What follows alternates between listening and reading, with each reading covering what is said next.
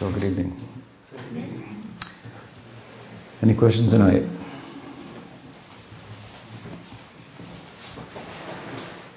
Yes, Maharaj. Basically, since today is Tirobhav Gopala Bhatta Goswami, we can share some.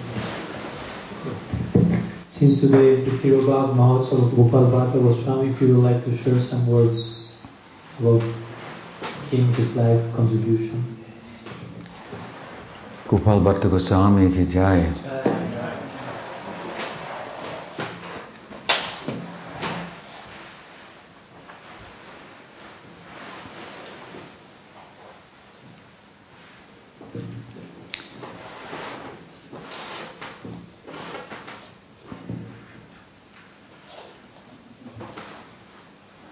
Yes, Gopala Bhatta Goswami holds a very important position within the group of the famous 6 Goswamis of Vrindavan, headed by Rupa and Sanatan. And the story of his coming to such a position as described in Chaitanya Charitamrita by Krishnadas Kaviraj Goswami begins when Chaitanya Mahaprabhu met his father and mother, Gopala Bhatta's father and mother, in Srirangam, the capital of the Sri Sampradaya, during his tour of South India. So Mahaprabhu stayed there, and he stayed for some time, and there's, I mentioned on the first evening that I was here that when we had visited Sadhu Bhavan recently here in Poland, that the deities that presided there, arranged for by Swami Krishna Chetra, were crafted, the story goes, by Chaitanya Mahaprabhu himself while he was there at Sri Rangam. So he made a likeness of Jagannath Swami, whom of course he worshipped in Jagannath Puri. And they're quite interesting and unique, as you can imagine. So it lends to the idea that Mahaprabhu stayed for some time there. And of course there's also a famous Garuda Stamba there. Garuda Stamba is the out, I guess, on the extremity of the temple of Jagannath Swami and Jagannath Puri, and Mahaprabhu would sometimes stand from that position to view Jagannath Swami, Balabhadra and Subhadra, Maharani. Another place that we find Garuda prominently involved. We're reading about him as we have been in the Kaliya Dhamma Leela. But apparently, I have had the fortune and the blessing to visit Sri Rangam. Has anyone here visited Sri Rangam? Oh, so Pranam. You're a blessed one, to be sure. And there it's said, and you can verify for us, that they have established a Garuda Stamba there, and a deity of Chaitanya Mahaprabhu standing next to the Stamba. Correct? I didn't see that, but I've heard that. Now I don't know if that was established by the Sri Sampradaya or if that was established later by the work of our Paribar at the command of the great Bhaktisiddhanta Saraswati Thakur, who commissioned his disciples to go south, following the trail of Chaitanya Mahaprabhu as it is mapped out in Chaitanya Charitamrita And in all of the significant places that he stayed, that Krishnadas has written about, to establish a imprint of the footprints of Chaitanya Mahaprabhu as a worshipable deity or icon. So I don't know if that was completed. I get the impression, coming to me now, my remembrance, that it was never fully completed, but they must have gotten, because it would go down to Cape Comer and up the other side a bit.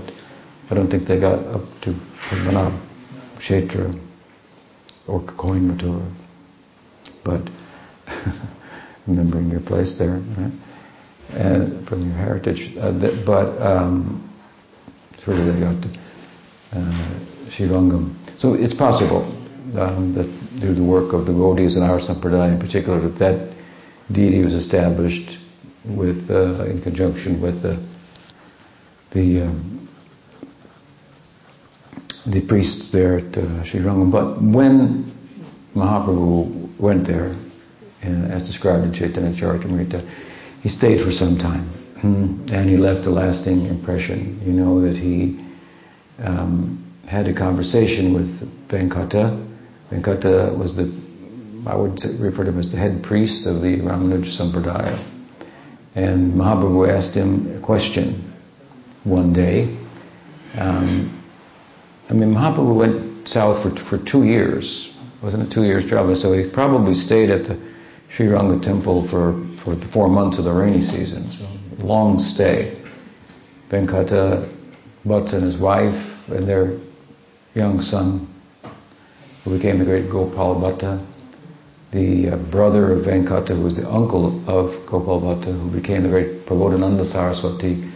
These were the fortunate devotees who had the opportunity to host Chaitanya Mahaprabhu, have his association, hear from him for 4 months in a closed, small circle. We don't get any impression from Krishnadas Kaviraj's writing that there were big crowds there surrounding him as there were in other places. So, in a small circle of friends, big things can come out, right? And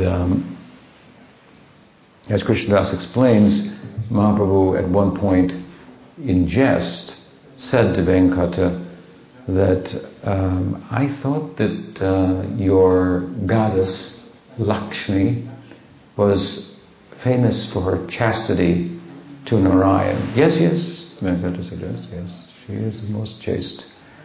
And then Mahaprabhu asked, why is it then that she, although she's the wife of Narayan, she desired, as the Puranas have mentioned, to enter into the rasa dance with Krishna? It sounds like she's lacking chastity. Very bold theological question. And Venkata replied, no, very nice question. Very good. But you're a young sannyasi living in Lightnia. That I'm very pleased to hear your question. But you see, there is no difference between Narayan and Krishna. What is that verse? Sadantastu tavedepi. Sadantastu tavedepi. There's no difference in tattva between Krishna and Narayan. This is one God. We call him Vishnu Tattva. And Mahaprabhu said, oh, very good. And I have one other question. Yes, please, you ask. He said, why is it that she was not able to do so? And this Venkata fainted. He couldn't. Where could such a question, who could think of such a question? Only he could have the answer. It was very striking. So with his, in a kind of a humorous spirit, Chaitanya Mahaprabhu created this teachable moment for Venkata Bhatta and then pursued to explain Krishna's tu Bhagavan Swayam. And according to Krishnadas, which means that Krishna is the source of Narayan, not that Narayan, and that Krishna is an avatar of Narayan. And furthermore, that to enter into the rasa dance with Krishna, there's a particular way to do that. You know, it is mentioned in the Puranas that Lakshmi tried to enter the rasa dance. She went to Madhuban? Belvan, also called Shrivan. Belvan is also called Shrivan, which is a reference to the fact that Lakshmi came there, one of the Vans, one of the 12 forests of Vrindavan, and there she sat and took off her jewelry and her finery of dress and so forth, and in the simple cloth she gave up her royal, you can imagine, what is the diet of Lakshmi in Vaikuntha? Her royal diet, and simply ate whatever fell from the trees and roots and from the ground, and practiced austerities. Now you have to imagine, this is a very fine royal lady, Lakshmi. She comes from wealth, rich background, beyond our imagination. So for her to take this position of austerity is very extreme. So in her own estimation, the point is, she took extreme measures to enter into the rasa dance with Krishna. That's how much she wanted it, how much she desired that. She is alone Lakshmi of Vaikuntha, but in Braj, Lakshmi Sahasrasata Sambrahma Sevyamana. This speaks of both a quantitative and a qualitative nature of the Lakshmi feature of Braj. Lakshmi Sahasrasata. So there's one Lakshmi in Vaikuntha, but in Braj, Lakshmi Sahasrasata, there are thousands of Lakshmis, gopis, thousands of them. So all partial manifestations of Radha's love for Krishna.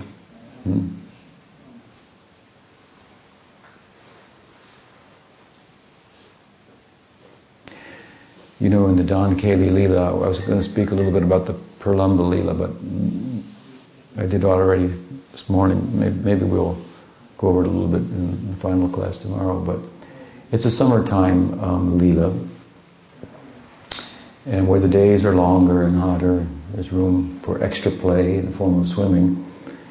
So it's a very special time for the cowherds. It's depicted in the 18th chapter of the 10th canto of the Bhagavatam, where Pralambasura is dealt with effectively by Balaramji. And it's during that summer pastimes also that the Dan Keli Leela takes place. Dan Keli Leela is a Leela that where Krishna and his friends, in this case his Priyanarma friends, Saka friends, play as the king in his court. So Krishna sits on a large throne-like stone at Govardhan and claims himself to be the king of the area under the Emperor Kamdev, appointed by Kamdev to do his work there. And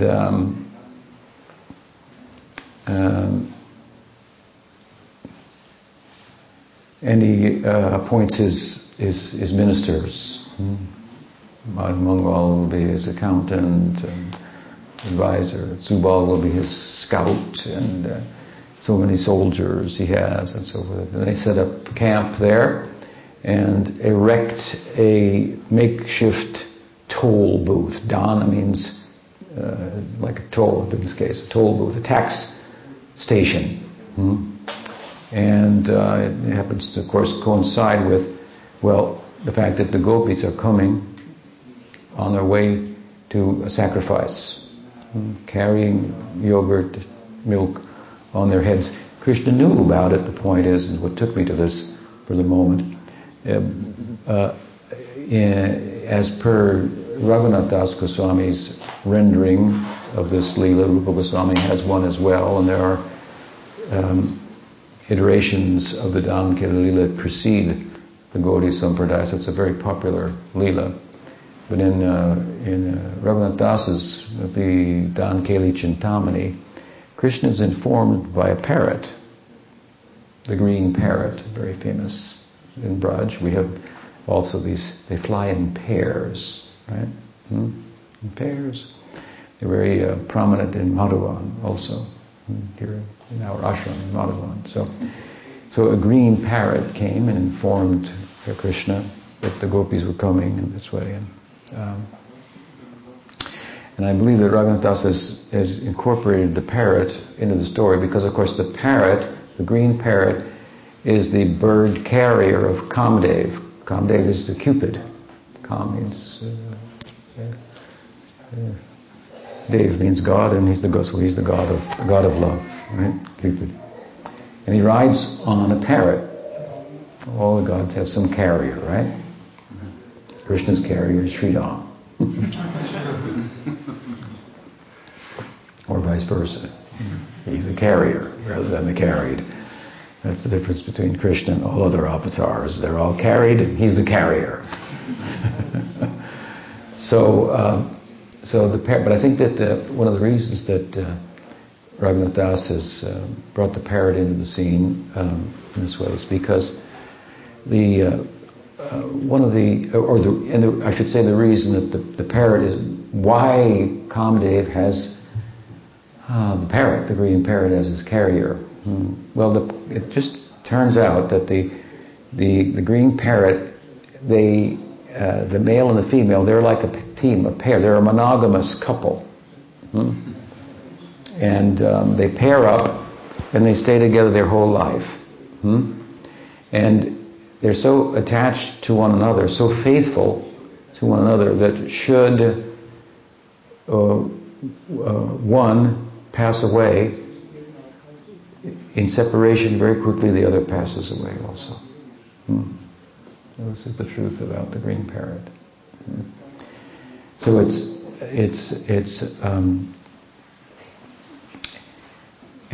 here we have kind of an advocacy within love of monogamy, the virtues of monogamy, which are also praised in Ram Leela.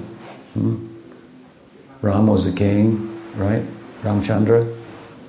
And it was not uncommon for kings to be polygamous. But Ram, one of the virtues of Ram is said to be his Ek Patni Vrata.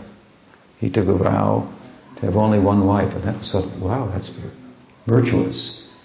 So in a society where polygamy was allowed for kings who were very powerful people and miniature progenitors and so forth, that had the capacity to take care of more than one lady, something like, wasn't like the common Sudra or Vaishya had, many wives or something like some guy in ISKCON thinks, I should have 2 wives, or some other society. That happened sometimes. This was their idea. This is kind of a misunderstanding of the concept and how, under what circumstances it was thought to be permissible or even noble, which is this is a monarchical system and it's different circumstances and so forth than today in the world in which we live. But in spite of that, monogamy was, the virtues of this were proclaimed and celebrated. So for Ram as a king to be monogamous, this was very virtuous.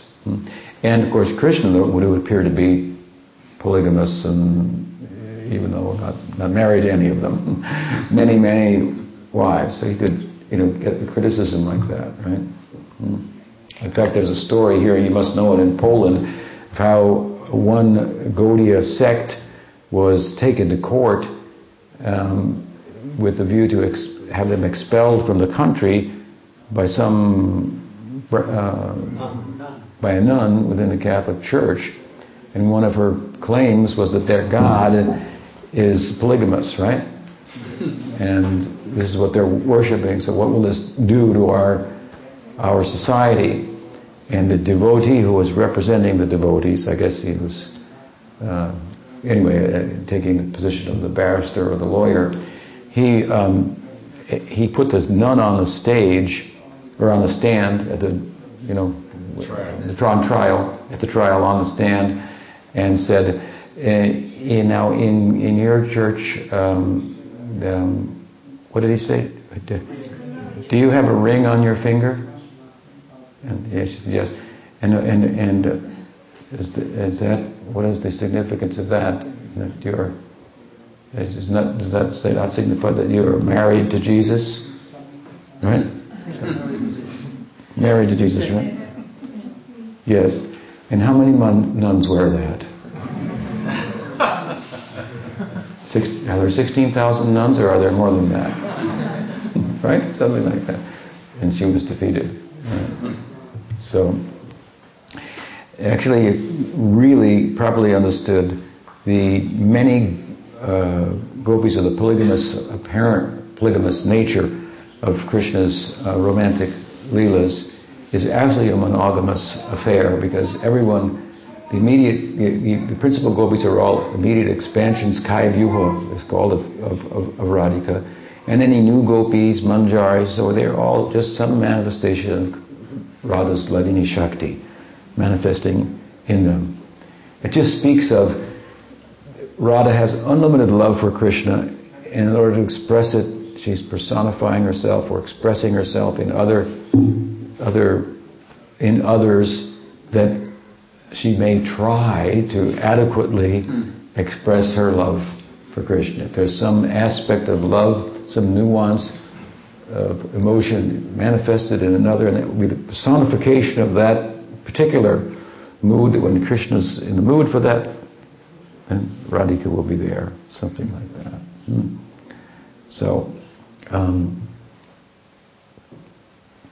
So Lakshmi wanted to enter this apparently polygamous affair, the very special love of the gopis for Krishna. And she really, really wanted it. And again, I've been in this, trying to help us appreciate that. She took off her jewelry and her fine garments and started fasting and living in a life of austerity. This is extreme opposite ends of the spectrum, right? The royal position of Lakshmi and an ascetic. It's like the difference between Krishna, the supreme enjoyer, and Chaitanya Mahaprabhu as a sannyasi. For this reason, Nityananda broke his danda. Threw it away, right? So she really wanted to get in, and of course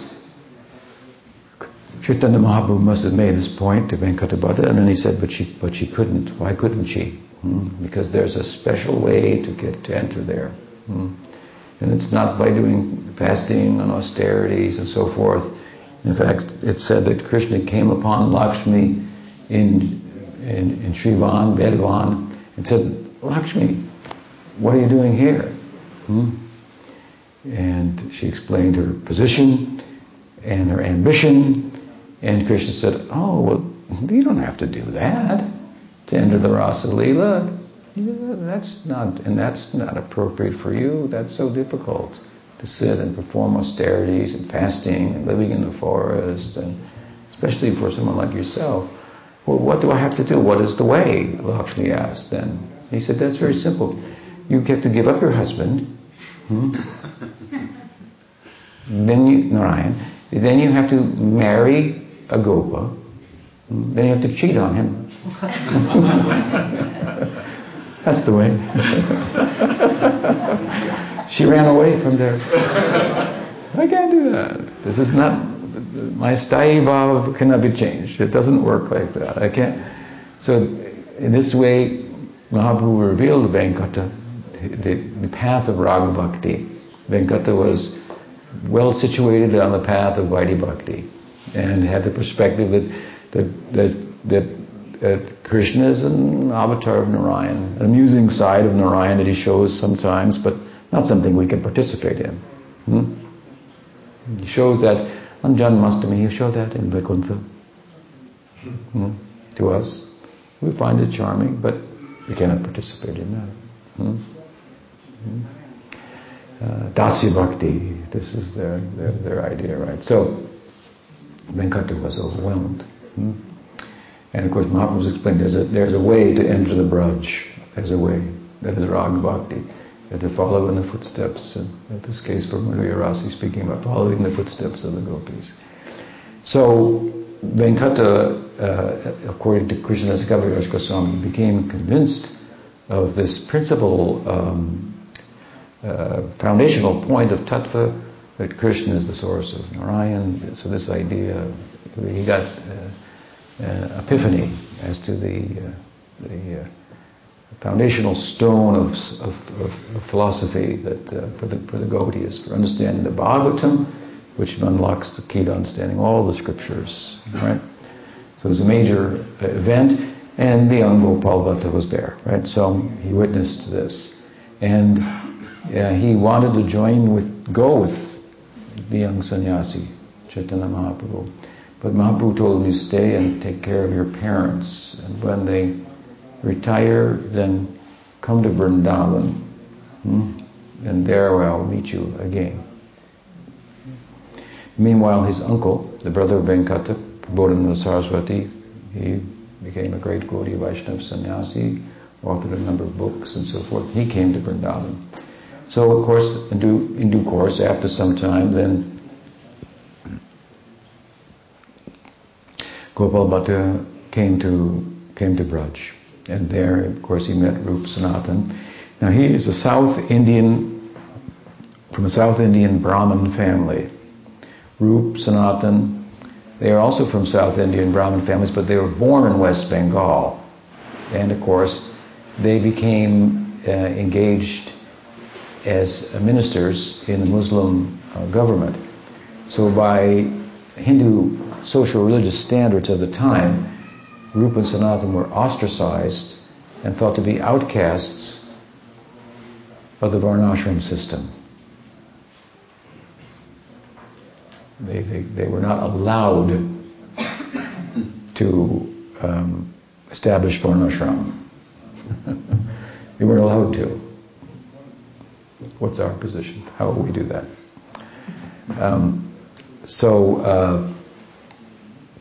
Jiva was their nephew. But Gopala Bhatta, he was, as I say, from a South Indian Brahmin family. And Vaishnavism is very rich in the South. In fact, in the Bhagavatam it is said in Kali Yuga, that Vaishnavism will flourish in the South along the banks of the Kaveri and such sacred rivers and so forth. And of course, Ramanuja, Madhva, these were great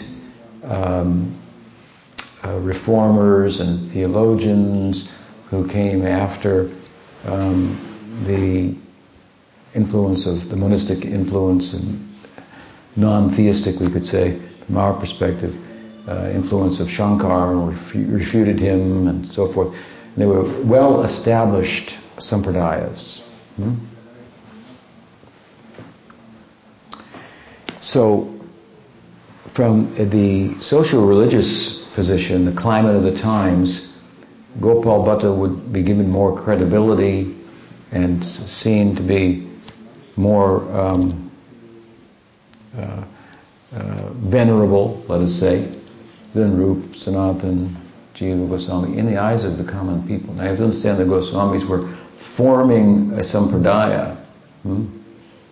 So they had to work within the climate of the times to establish a credible presentation. And so it is thought that Gopala Bhatta was within their midst established as the guru who would initiate within the group of the 6 Goswamis. Not Rupa, not Sanatan, not Jiva Goswami. It is said that Rupa was a disciple of Sanatan. At least he speaks that way, but not like an initiated disciple. It is thought that Rupa Goswami did initiate Jiva Goswami, but otherwise Rupa, Sanatan, even Jiva Goswami, it doesn't seem that they were initiating widely. And then you have Raghunath Das. Raghunath Das was not from a Brahmin family. Raghunath Bhatta, he was too busy, as we said earlier, worshipping Radha Govinda, singing the Bhagavatam. So there are more important things. And so Gopala Bhatta, prominent position. And Mahaprabhu, it would appear, planted this idea. How did he do that? He sent his seat, I think it's a wooden seat, to Vrindavan for Gopala Bhatta, along with a piece of his cloth.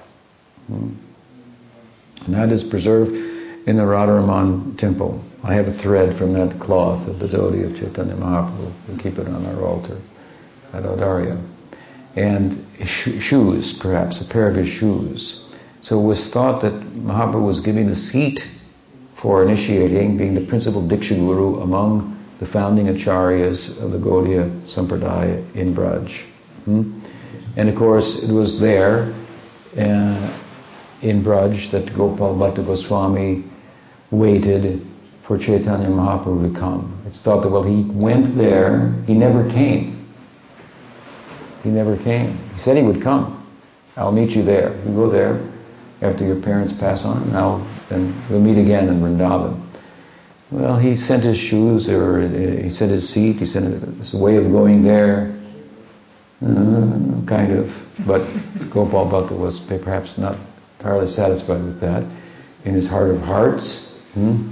But there he established his place of residence and worship, and he acquired some shaligrams from the north, and as you know, he was worshipping them, and he also, in the context of worshipping his shaligrams, he had the desire to dress and decorate the deity like Govindaji, like Madan Mohanji, like Gopinathji. These are the 3 principal deities of Vrindavan, established by the Goswamis.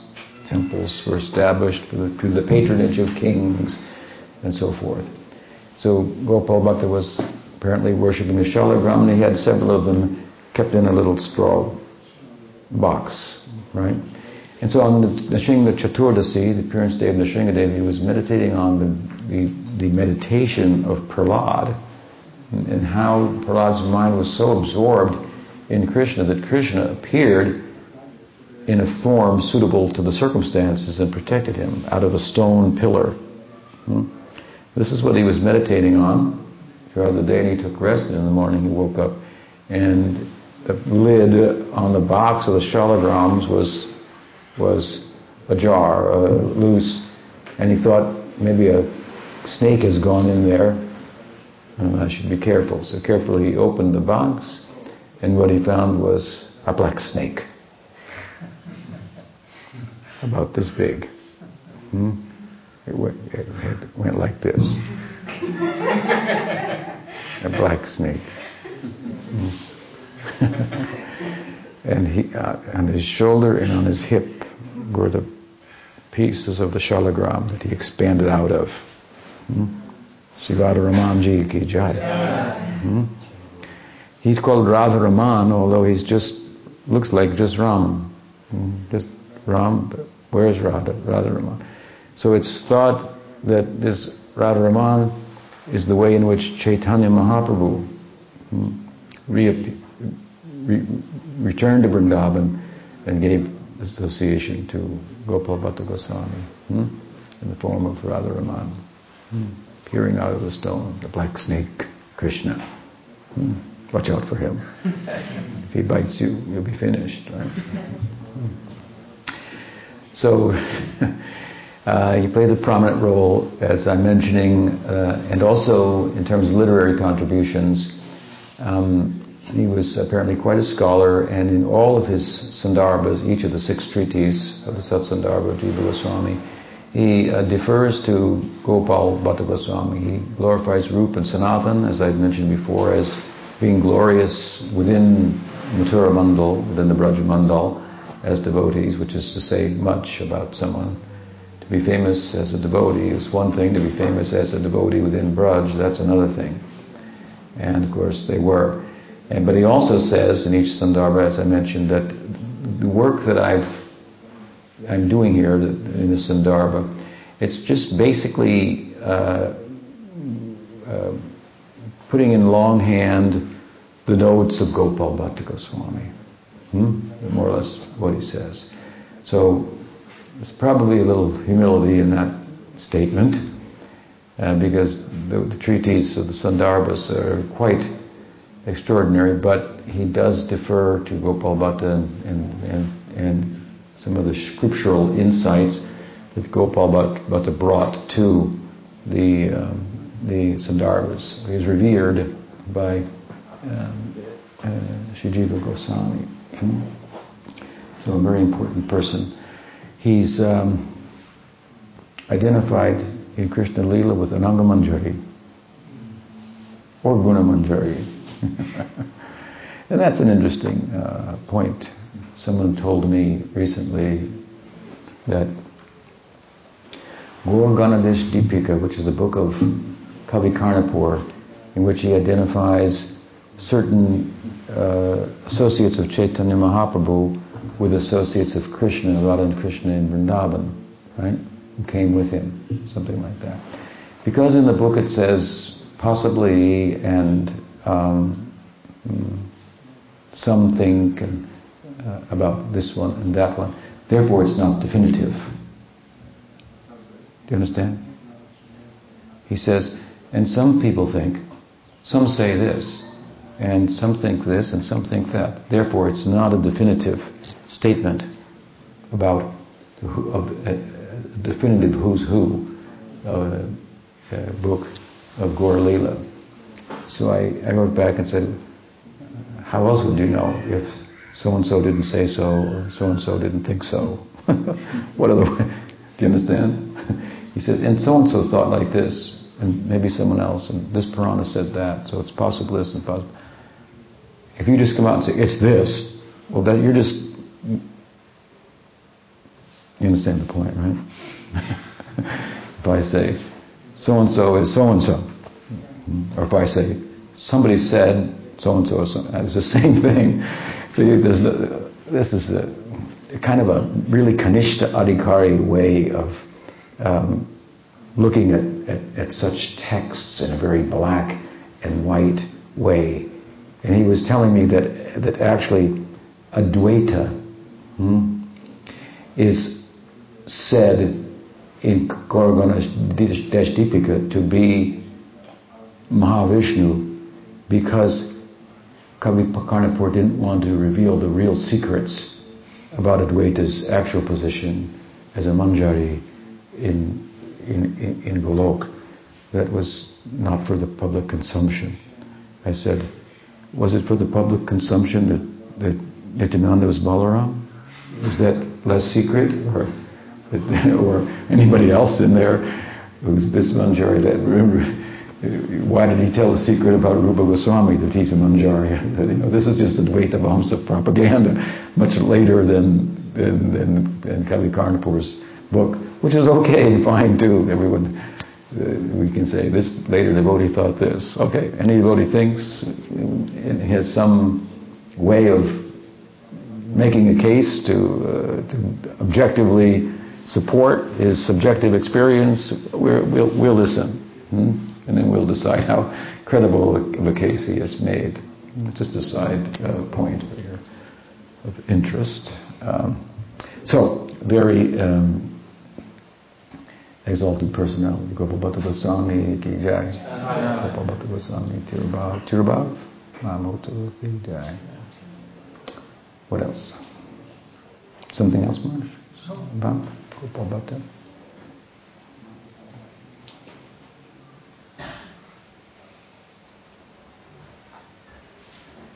Another question? Yes. Maharaj was giving his class about the anarthas, and in Bhaktivinoda's version of different anarthas, there were many that had to do with misunderstandings of tattva, different kinds of Brahma or tattva. Could there also be an anartha where there is too much understanding of tattva? Because sometimes we see devotees who don't seem to have much of a sadhana or bhajana, but they are very much eager to point out how they understand the tattva correctly and everybody else understands it. Yes, I think there's a name for that also. You want to say that in Polish? Yeah, it's been translated. Yeah. So there's a term for this, which Sanskrit term I don't recall, but basically it's too much of a penchant for argumentation. And this, you're interested in just defeating and debating and establishing I'm right and this is what the scripture says. And Rupa Goswami cautions against this. And in fact, there's a famous story where some scholar came to Braj and wanted to debate the Goswamis, and they didn't have time for that. He pestered them, and finally they said, give us a paper that says you defeated Rupa and Sanatana in debate, and we will sign it. And get out of here. Leave us alone. Something like that. So that's a famous story in the oral tradition. So, yes, that's why I say often we have to use the head for a purpose. Not just keep the philosophy in our head going around and it goes in one ear or out the other, back into our mouth, and comes out and just regurgitating and then we use it as a weapon to beat people up, and rather than soften our heart, it becomes harder, and we think we're more important than we are, and so forth. You have to take it in, let it go into the heart, and change the heart. Become softer. And so that's a madhyamadikari kind of tendency to want to you want to use your intellect in the service of Krishna, and then looks like there's this prospect of capturing the whole thing in the intellect. But if you're successful in your pursuit, you reach a point where it's just not possible to capture it all, and that's good. And you see the holes in it also, the holes in the philosophy, because after all, philosophy cannot fully represent that which is beyond thought. It's a translating, as we said earlier today, love into reason. So something's going to be lost in translation, right?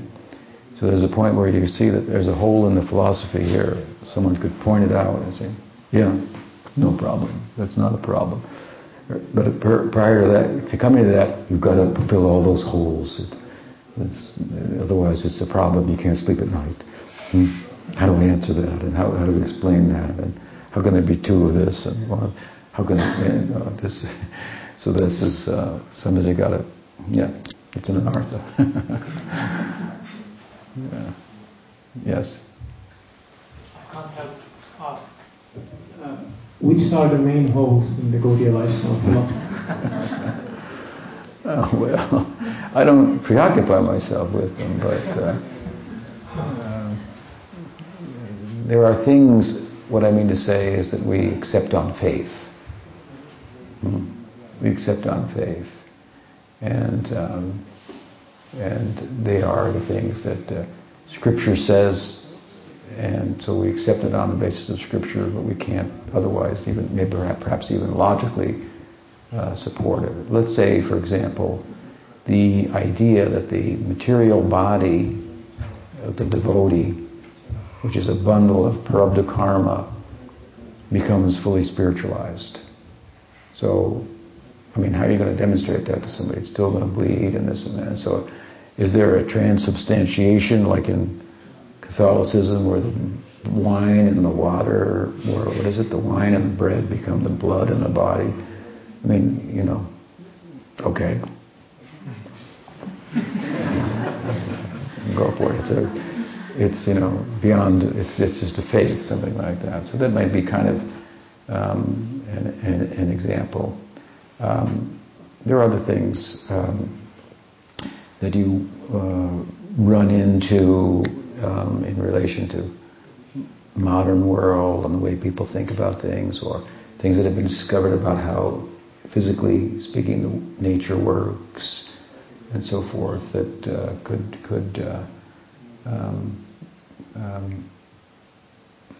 present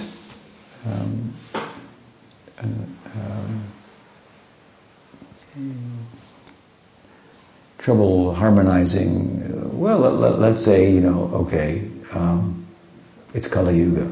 There's one for you. Okay. And so then you have to look at that in regard to modern archaeology. Well, dogs digging up bones, as Prabhupada would say, but it is a little more sophisticated of a science than that, right? So it's a little.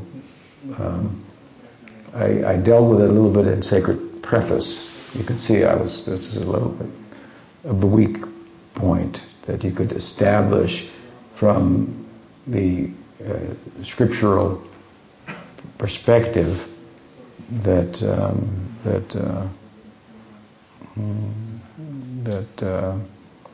there weren't instead of Neanderthals, there were rishis or something. I don't know. I mean, it's maybe I shouldn't get into it. It'll weaken your faith. But I dealt with it, as I say, in Sacred Preface, and you can read that there. But something like that that you run. In other words, you think because you have some bhakti samskar that this explains everything. You have to answer to everything, but it answers for you and other people like you who have some samskar for bhakti. Then that psychology formed by those samskars just makes it work for you. But then you find it doesn't work for everybody. The same arguments that everybody in the group goes jai, it doesn't work for everybody else, and there's a reason for it, and they've got their reasoning, and so then you find the limits, if you will, and then you realize, philosophy has a place, a role that it can play in helping one enter into bhakti rasa, but it's not all there is to it. So then you say, well, anyway, take some prasadam. Or you can reach a point in debating with, if you meet a powerful, real, Advaitin, good luck. If you have a debate with one of the Shankaracharyas or something, well, it'd be but in the end, or with even another sampradaya, in the end, if it's a Vaidhi Marg sampradaya, you at least have the trump card. You can say, well, okay, but at least ours is more charming. That's nobody can. Yeah, Krishna's more charming. That's true. But that's what I mean. It doesn't answer every doubt that everybody could possibly have. Something like that. But it's good. It's a very well reasoned expression of the transcendent experience of bhakti rasa. bhakti, the process of bhakti is a descending process. So it is not also the weakness of that, because if we referring to this ascending process like karma, yoga, gyan, there is constant verifications, but we are on this descending process. We are going by faith, and this faith is sometimes challenges. Well, you have to have faith to do anything. You have to have faith in the... Czy właśnie to, że my, czy bhakti yoga, proces bhakti yogi jest procesem zstępującym. I czy to nie jest też pewnego rodzaju słabość tego procesu? Ponieważ w tych procesach wstępujących, jak yoga, jnana, karma, tam jest takie stałe weryfikacja, bo idziemy i po prostu weryfikujemy.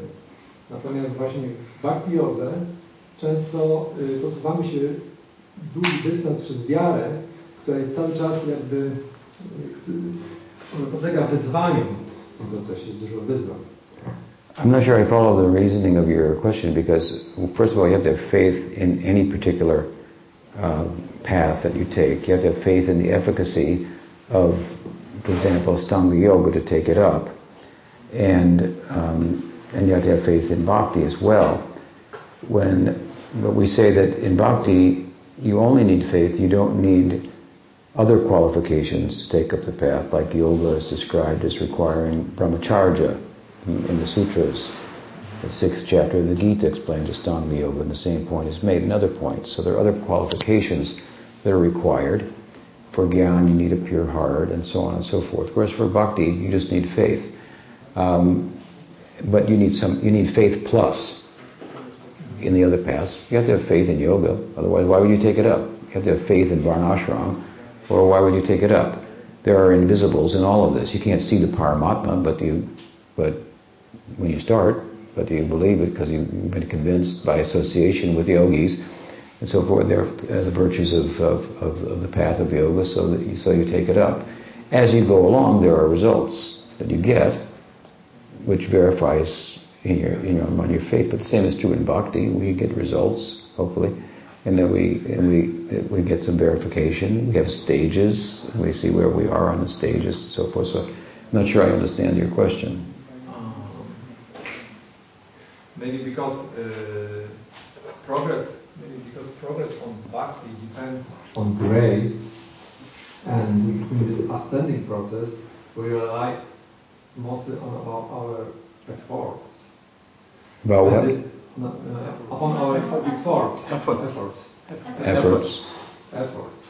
So most depends on us, and therefore we can, if we are doing this effort, we get in results, and we knew that we are going in proper direction. But Krishna can delay with grace, or Krishna can withdraw his grace. Withdraw with grace, or test out, something like that. So when he does it, then we know he's there. But there's a great effort in bhakti also. We shouldn't think that bhakti is...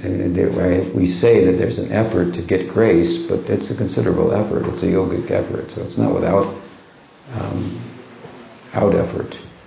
And there are many great examples of devotees, so there's much objectivity that we can look to verify the veracity and the efficacy of the path, I think. It's more intelligent to take help than to rely upon the very instruments or the effects of the problem to solve the problem. In other words, we are seeking help from beyond the problem to solve the problem, rather than drawing upon resources that are a product of the problem. Our body, our mind, our intelligence are a product of the karmic problem. So how useful they will be in solving the karmic problem, that's questionable. Whereas from outside of the karmic problem, if there's help to be had, well, that makes sense. That can solve the problem. So I think there's good reasoning. for bhakti. What else? Yes. Okay. So, maybe it's not the best question for this situation, but I'll ask it because I'm curious. Like, Krishna has a lot of fights, adventures with monsters and demons. And I'm curious about if it is possible to Krishna would die from like poison and something, because he drank Putana's poison from a snake, from her breasts, and he has many fights. So is it any possibility that he will die? Mm-hmm. Mm-hmm. Yeah. Yeah, it's possible.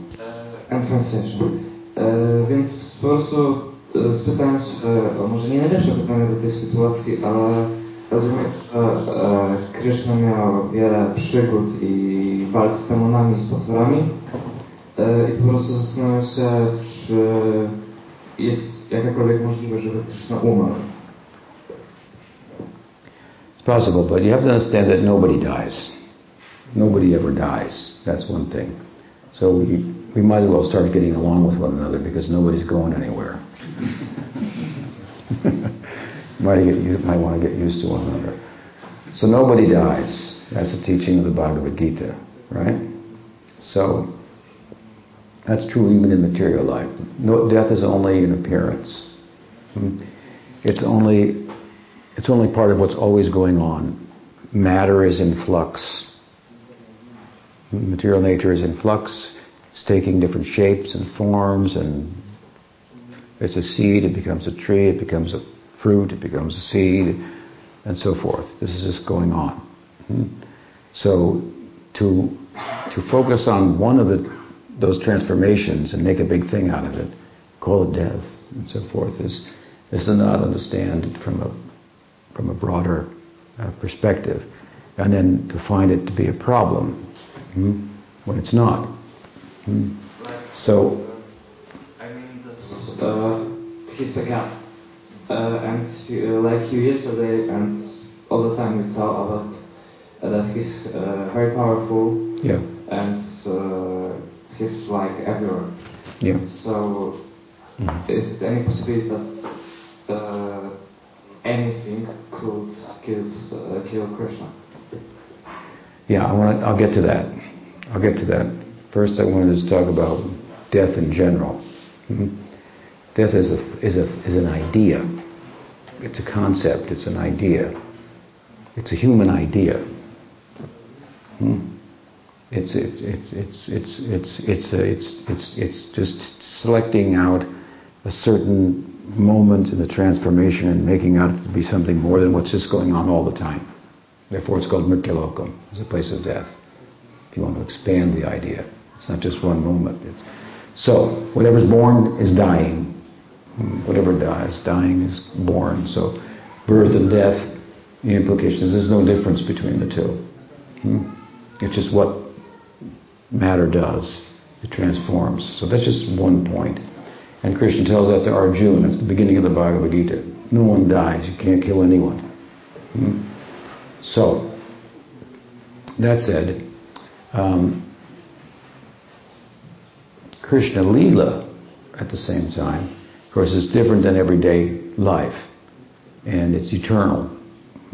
It's deathless. But it's a drama also. It's a drama.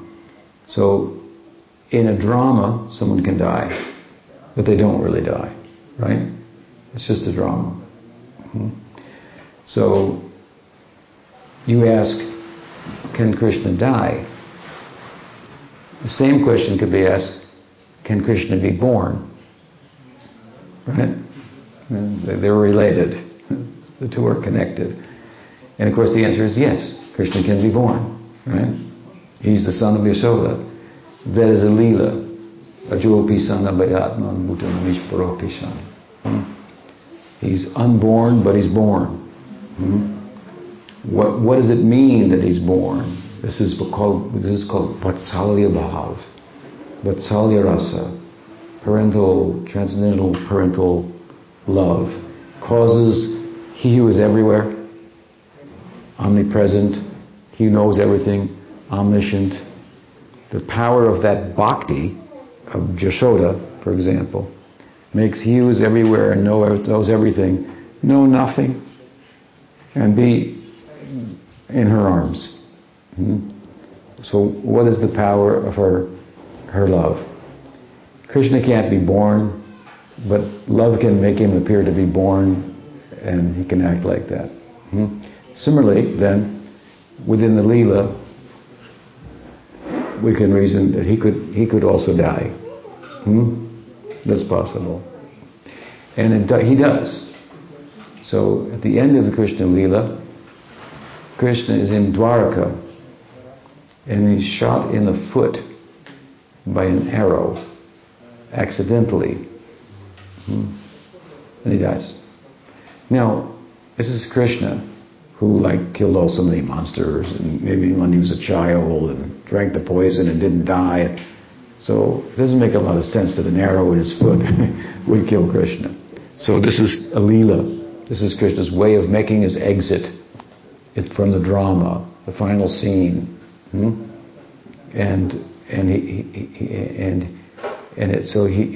Leela is human-like, so it's an imitation of the human situation. So it's an imitation in the context of the Leela of dying, and we understand it in that way. Do you follow? So, yes, he can die.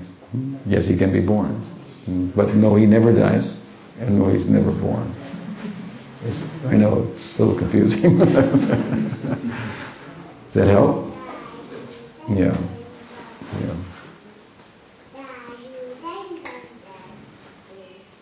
Guru Maharaj, I heard about Radharani, that she gave the blessings from Durvasa Muni, that everything what she will cook will be nectar. So we know that Radharani is Sarva Shakti personified. So my question is, how is that she get these blessings from Durvasa? That is a Leela. Radharani is part of the Krishna's Leela. So the Leela is human-like. So if you want to take away Durvasa's blessing, because it's Radharani, then you have to start taking away other things in the Leela that make her the way she is. And then she disappears, and she's just some force. Love. If you want to give that love shape and movement and so forth, then there have to be apparently other factors that make her the way she is. You understand? So it's the same principle. Okay, if Krishna is the source of everything, then how can he be the son of Yashoda? It's the same kind of question, right? You understand? So, yes, Durvasa gave a blessing to Radharani that whatever she cooked would be like nectar, like amrit. See, so that's true. Okay, but let's look at it in the context of the Leela. Of course, Radharani, whatever she cooked would be great. We know that, right? Because she's Radharani. But in the Leela, who would know that? So Durvasa has to give the blessing so that Mother Yasoda can make the case to Jatila, the mother-in-law of Radha, that Durvasa has given her this blessing. My husband and I are the king and queen of the cowherds. Our son is the future of the cowherd community, whether you like him or not. And therefore, your daughter has this blessing from Durvasa, so therefore she should come every day and cook, even though she's married to somebody else. I mean, how are you going to get somebody else's wife to come and cook for your son every day? So Durvasa's there for that in Leela. You understand? So it's a drama. It's a drama.